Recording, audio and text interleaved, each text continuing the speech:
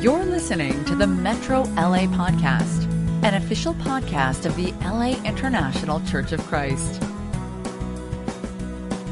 Good morning. Welcome to Metro Vision Studios. Welcome to the Metro LA region of the Los Angeles International Church of Christ. My name is Reese Kia Aina. Thank you for tuning in to our worship service. Big shout out to our San Francisco, Ohana, and friends joining us all over the world. You know, we started a series called Things Jesus Taught. Robert's been doing a series on this.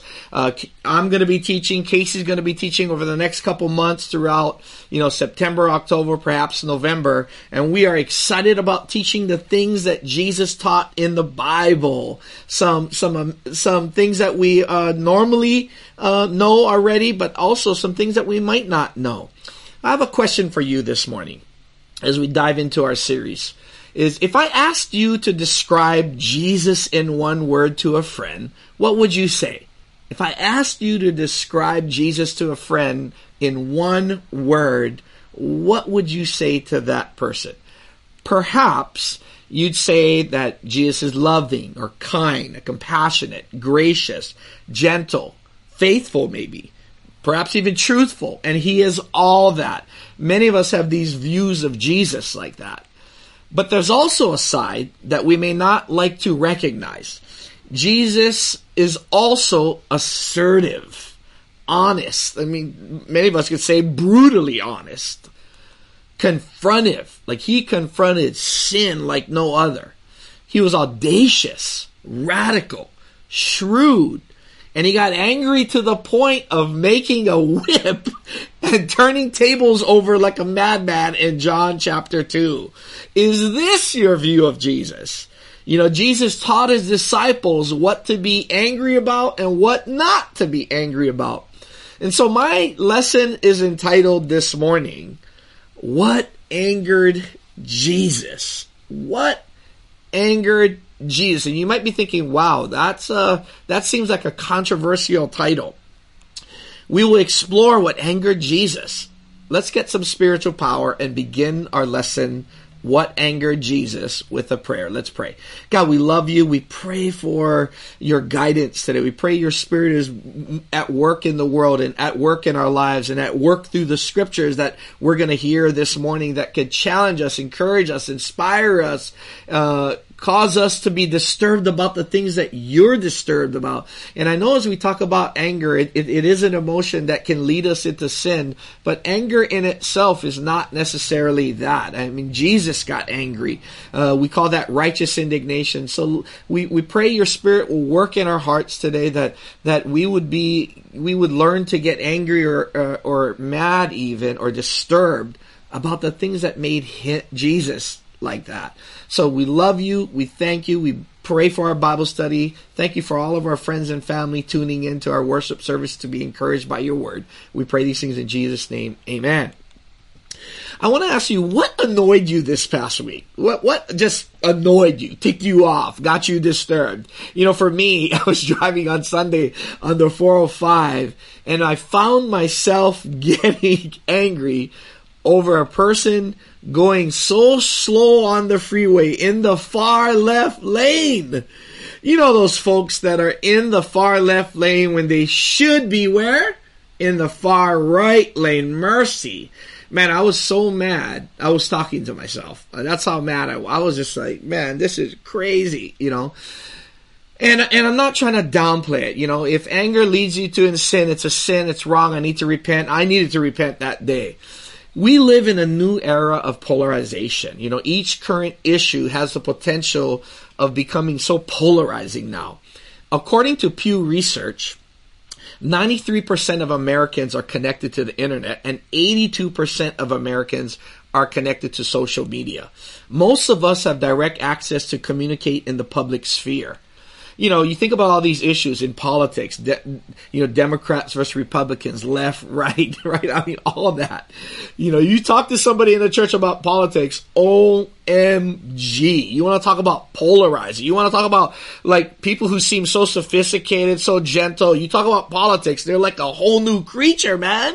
When you talk about something like, or the question of who did you vote for? You know, the recall just happened. If you work through the fellowship and who did you recall Governor Newsom or not? I mean, I'm talking, it gets out of control. People get mad. What news station do you pay attention to? CNN or Fox News or other different outlets? The issue of vaccine, no vaccine, mask, no mask, right? Critical race theory. We've been a whole year into just talking about race issues, which is needed in our country, but it's so difficult to have the talk because it's so charged, and yet it's so important to do. Building the wall, not building the wall. Legal immigration, illegal immigration. The Afghanistan withdrawal that's been in the news. I mean, you know, so many people are on social media and because we have access to it now. But these issues can become so polarizing. An expert, you know, Raymond Novaco, who's a psychology professor at the University of California at Irvine, UCI School of Social Ecology, has said, and he's an expert in anger assessment and treatment, he has said, Americans are living in a big anger incubator. You know, that we're in an incubator where we talk about all these issues, and it can lead to just incredible anger, tension, frustration. Dr. Joshua Morgenstein, a psychiatrist and chair of the American Psychiatric Association's Committee on the Psychiatric Dimensions of Disaster. What a long title that was, right? Well, he said, this doctor, who's a psychiatrist, that the country has been dealing with 3 disasters in 2020, superimposed on top of one another: the pandemic, the economic fallout, and civil unrest. I mean, think about that. If you've ever been on edge lately or felt tension like you've never felt before, we are all dealing with a health, financial, and race crises all at once. And that's not even talking about what's happening on in your normal life.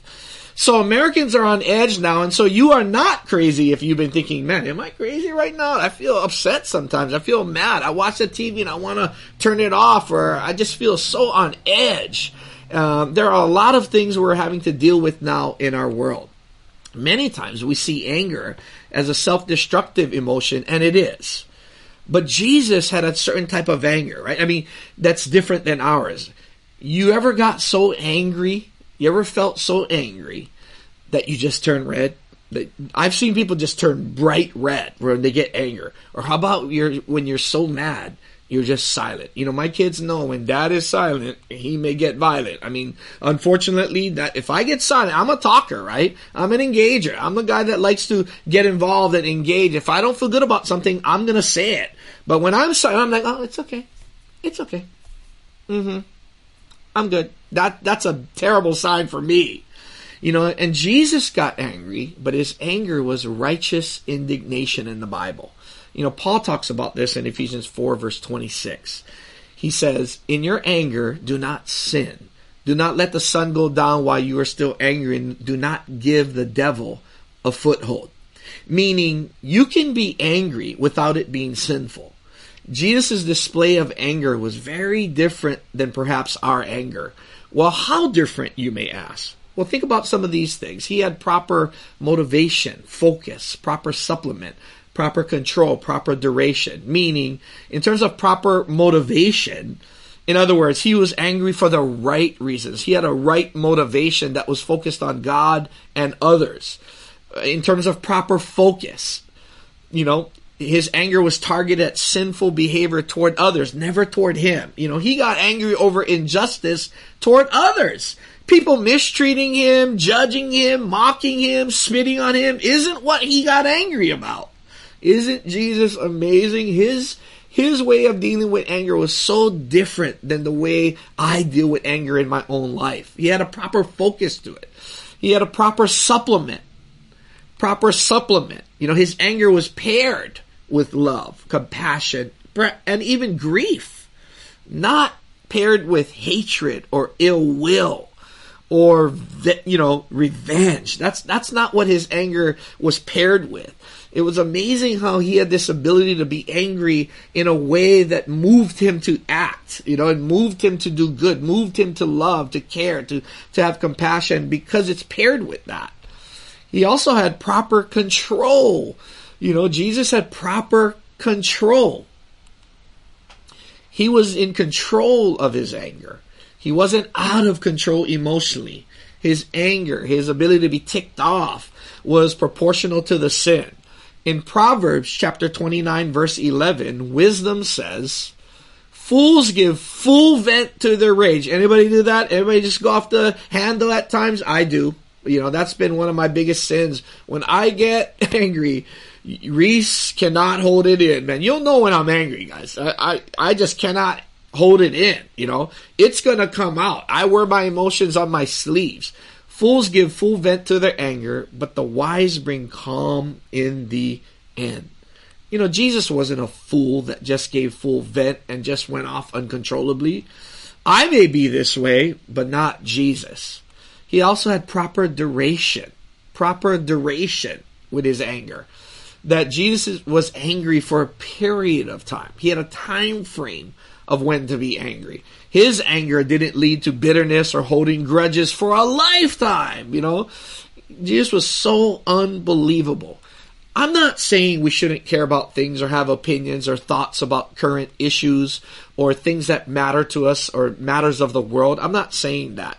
I'm just saying if we're going to get mad and angry about things, perhaps we should consider getting mad or angry about the things that Jesus got mad or angry about. Make no mistake, Jesus got angry about sin, right? He hated sin, but he doesn't hate you or me. He loves you. He believes in you. He has compassion for you and even died for you. So what did Jesus get angry about? What disturbed him so much that he had to act? And that's what we're going to be talking about today. And I want you to be thinking about what gets you mad. And let's look at what gets Jesus mad. What ticks you off versus what ticked Jesus off. And I want to give you 3 appetizers just to get us ready for the entree, okay? I want to give you just 3 quick appetizers before we talk about the entree today of what really got Jesus to act in a way where it's like, wow, that's not the view I have of Jesus. But remember, he is loving, he is care, he is compassionate, but he also is confrontive. He also is assertive. He also got angry sometimes in a godly way, in a righteous way that produced change. So what ticked Jesus off? Think about these passages in Mark 8:31-38, where Peter had a selfish concern because he was thinking about the things of man instead of the things of God. And Jesus told him, "Get behind me, Satan," right? Jesus was teaching the disciples, look, I'm gonna have to suffer, I'm gonna get rejected, and I'm gonna be killed, and on the 3rd day I will rise again. And Peter was like, no. He actually took Jesus aside and rebuked him, and Jesus took him aside and rebuked him and said, "Get behind me, Satan," right? I'm talking like, man, mental note. I don't think rebuking Jesus is a good idea, period. But for Peter, he didn't want Jesus to suffer, to be rejected and be killed. In other words, he didn't want to see his friend suffer and die. But that was God's will for Jesus, to die on a cross for people who may never appreciate or acknowledge his sacrifice. And Jesus was strong with Peter. "Get behind me, Satan.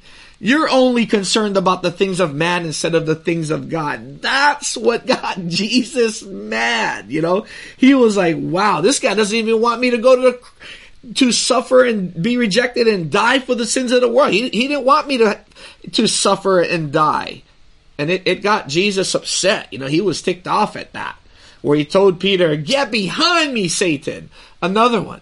in Revelation 3, verse 14 to 20, where Jesus talks about lukewarm living, and that it's better to be hot or cold, right? Either be all in or not. It's better to be one or the other, and not just to be blah, blah, lukewarm. And Jesus said, if you're lukewarm, I am about to spit you out of my mouth. I'm talking, wow. Think about how strong this language is. And by the way, gang, as you're listening to the lesson, there's going to be things that you're doing well in and things you're not doing well in, right? So be balanced as you hear the lesson today, because today's lesson is a little bit stronger than we're used to hearing sometimes about some of the teachings of Jesus, because we love Jesus as the loving guy, right? We love him as Jesus loves you. He's compassionate. Absolutely. He's all those things. But there's also a side of him where he has expectation on us as disciples of Jesus. To the point where, man, if we're lukewarm in our faith, we're lukewarm in our living, man, that's what he says. And look how serious that is, okay? And sometimes I as I think about this, I just go, wow, these are some challenging scriptures. Lukewarm living, that's blah, instead of being hot or cold. In Matthew 18 in verse 6, it was talking about if we're stumbling blocks to a child. If you make children struggle, man, you got something coming toward you from Jesus. He even, if you cause any one of the kids to stumble, he says it would be better for them to have a large millstone hung around their neck and to be drowned in the depths of the sea. I mean, do you get the feeling that Jesus is just going, I love you? No, right? He's saying he does love you, but because he does, he's going to say the truth. And it can offend us sometime. If you make kids stumble, if you treat them in a way that causes harm, man, Jesus has a strong word for you and I. Die, basically, right? Almost. That's what he's saying. Like, this illustration that he's using is like, man, this is how serious this is. And these are some of the things. These are just three appetizers here of an example. Three examples of what ticked Jesus off. That's how serious he was about some of these things. And so these three examples were just appetizers. But today, let's get to the entree, right? I want to show you two examples where Jesus was like, wow, this matters to me. And he had a righteous indignation about it. And it's in these two examples right here. The clearing of the temple and the cursing of the fig tree. The clearing of the temple and the cursing of the fig tree. And we're going to look at these two examples. And I hope this will encourage your faith. I hope it'll challenge you in your faith. I hope it'll help you to go, wow, these are some ways I view Jesus, but wow, I need to pay attention about Jesus in this manner. And so be balanced, okay? I am saying he's loving, compassionate, and all those great things about Jesus that we love, but there's also a side to him that is assertive, confrontive, challenging, man, and he lets it fly. He's not going to spare our feelings in this because he loves us. And so in these two examples are what we're going to look at. The clearing of the temple. Now that just sounds a bit rough, right? The clearing of the temple, or the cursing of the fig tree. Reese, did you just say that Jesus cursed? Yes, I said that. He cursed at the fig tree. Wow. So let's dive right in. In Mark chapter 11, verse 12 to 18, it reads, "The next day, as they were leaving Bethany, Jesus was hungry. Seeing in the distance a fig tree in leaf, he went to find out if it had any fruit. When he reached it, he found nothing but leaves because it was not the season for figs.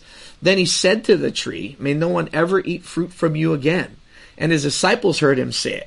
On reaching Jerusalem, Jesus entered the temple courts and began driving out those who were buying and selling there. He overturned the tables of the money changers and the benches of those selling doves, and would not allow anyone to carry merchandise through the temple courts. And as he taught them, he said, Is it not written, 'My house will be called a house of prayer for all nations'? But you have made it a den of robbers."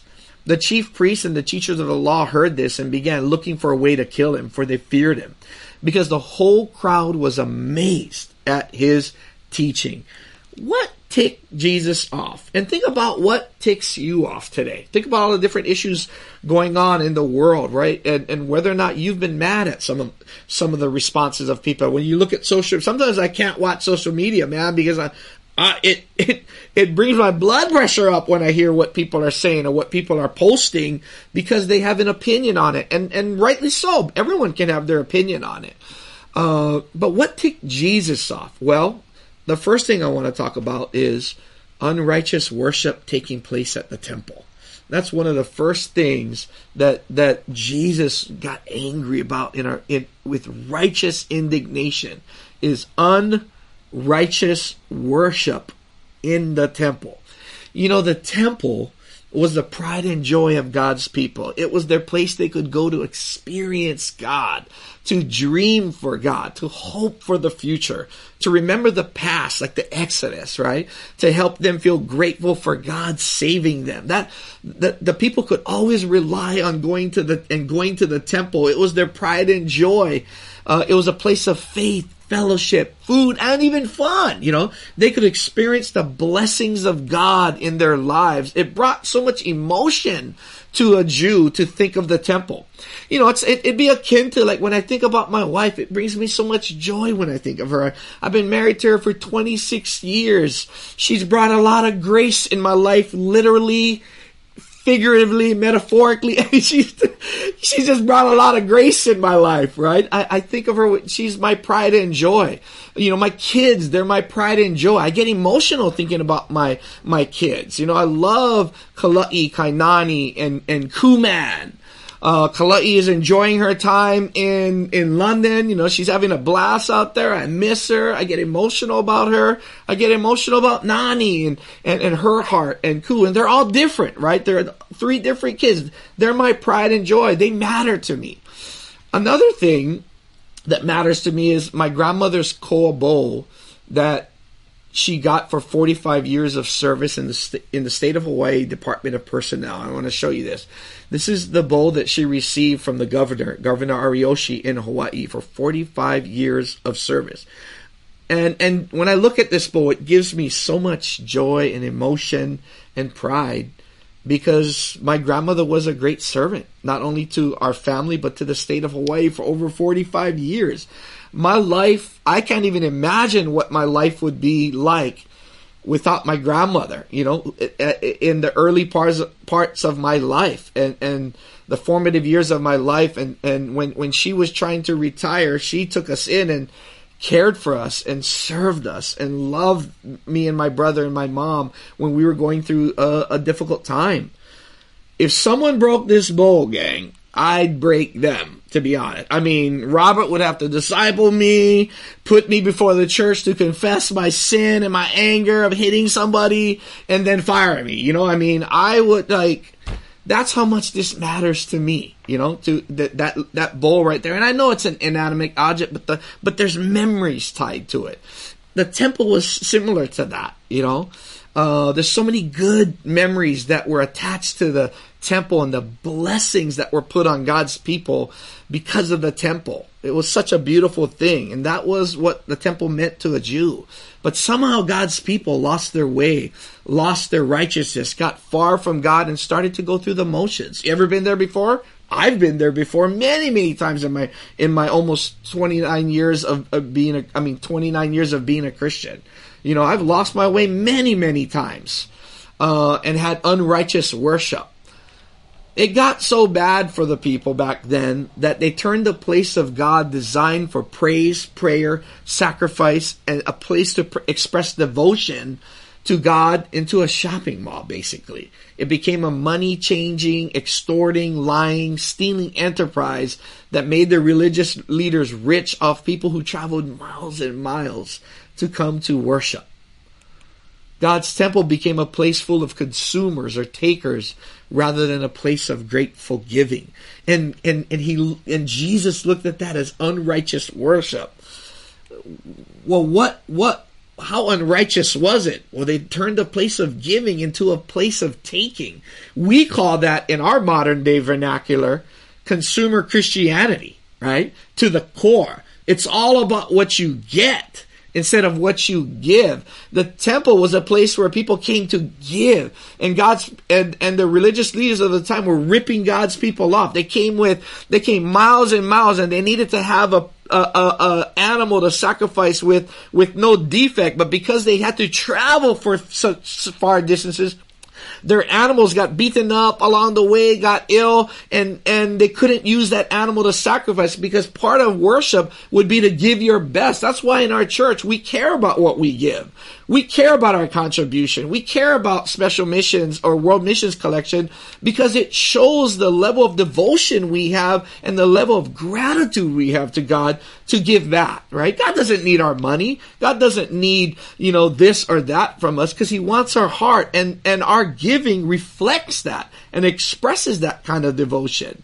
But God's leadership, God's people back then got all in disarray, and it became a place of consumerism when it was supposed to be a place where they could give and take, and there being exchange going on of people's hearts being so in love with God and expressing devotion that this is what they gave back, even though they traveled miles upon miles upon miles. And the Pharisees would go in and take that over and make and sell them animals and rip people off. And the people knew that they were being ripped off, and still they sacrificed. It just shows you the kind of devotion an average Jewish man and woman had, And Jesus was angry so much that he turned tables in that, In John 2, he made a whip, right? And think about that. Jesus having a whip. When I first came to church, if I heard Jesus had a whip, well, I was actually rebellious back then. So I'd be like, yeah, I want to come to this. But when I think back, many times people can be afraid of Jesus because he was so much like that, And there are two kinds of church I'd like you to consider. And if you look at this side, it's a little small, but there's one this idea of consumerism church, right? And then there's one that's missional church. Consumerism church is where church is seen as a dispenser of religious goods and services. People come to church to be fed. You ever said that before? I'm here to be fed. Or we get angry because we're not being fed, or we're not being taken care of. We're all for taking care of one another. We're all for helping out. We're all for, you having good programs and all that. But people come to church to be fed, to have their needs met through quality programs, and to have the professionals teach their children about God. It's the mentality of, I go to a church.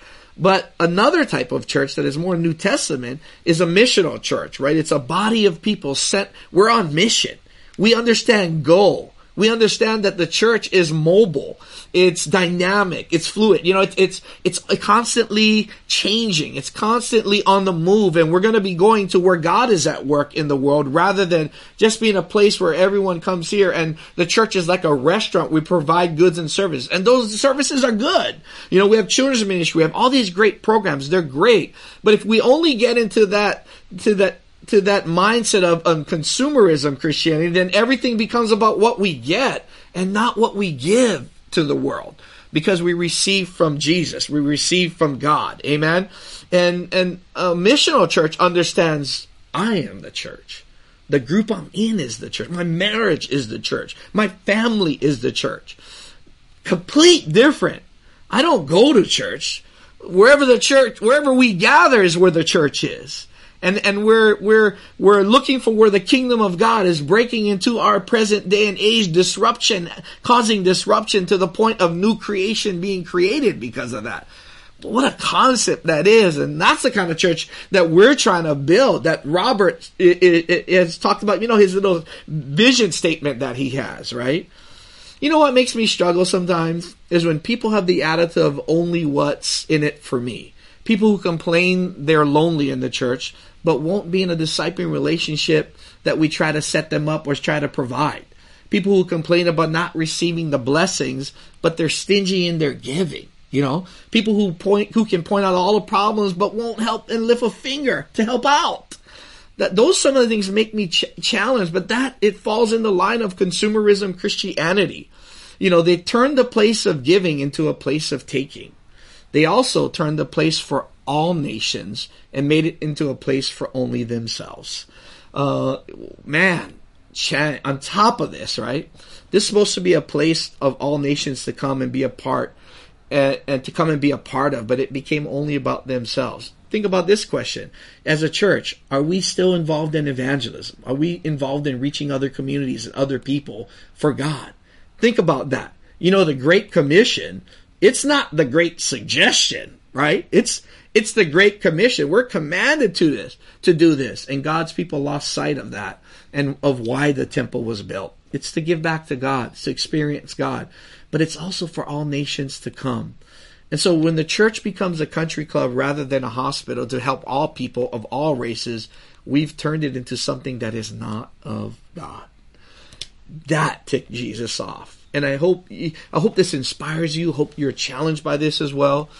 You know, the second thing, and I want to close out here, is in the morning, as they went along, verse 20 to 25, they saw the fig tree withered from the roots.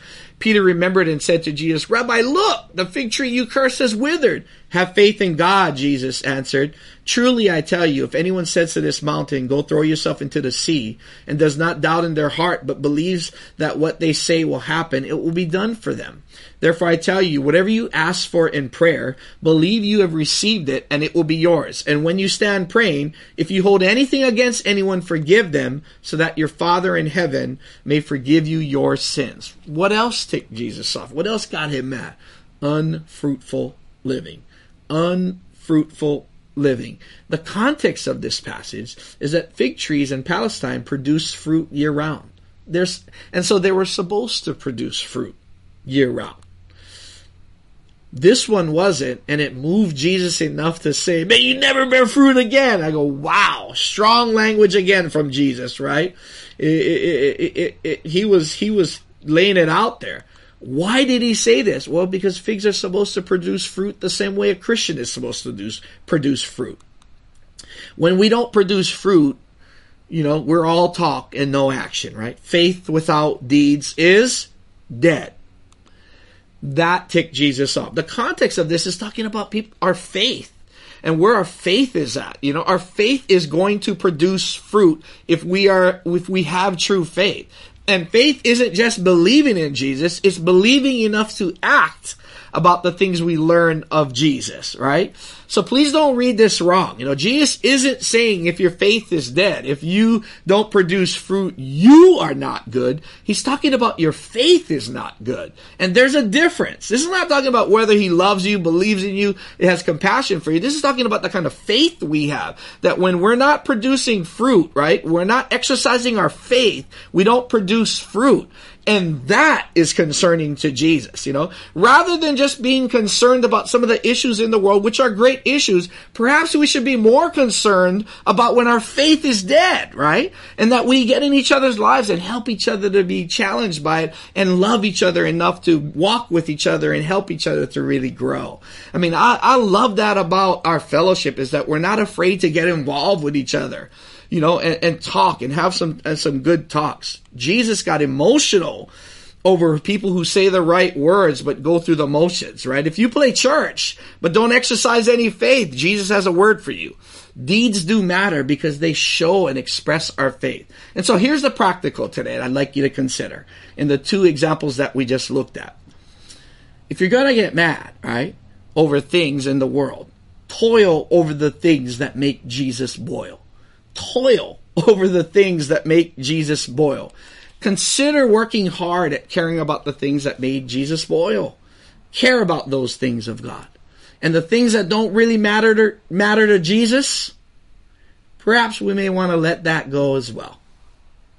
Perhaps we want to let that go. Try as you might, you won't find many passages in which Jesus got mad at sinners for being sinners. You won't find him venting about people wearing hats in church, what kind of music we sing, what type of leadership style the minister has or doesn't have. You won't find Jesus speaking much about the emperor and what he did or didn't do. He simply reminded people that his kingdom is not of this world. You will, however, find him ticked off at hypocrites, the self-righteous, those who cannot see their own sins. And I've been there many times, but can surely see everyone else's sins and faults. And so let's own it today. I want to encourage us with that. The stuff that ticks a lot of us off just perhaps didn't matter that much to Jesus. Again, I'm not saying you shouldn't have your own opinions. Have them. Examine your thoughts. Be concerned about matters of this world. Be passionate.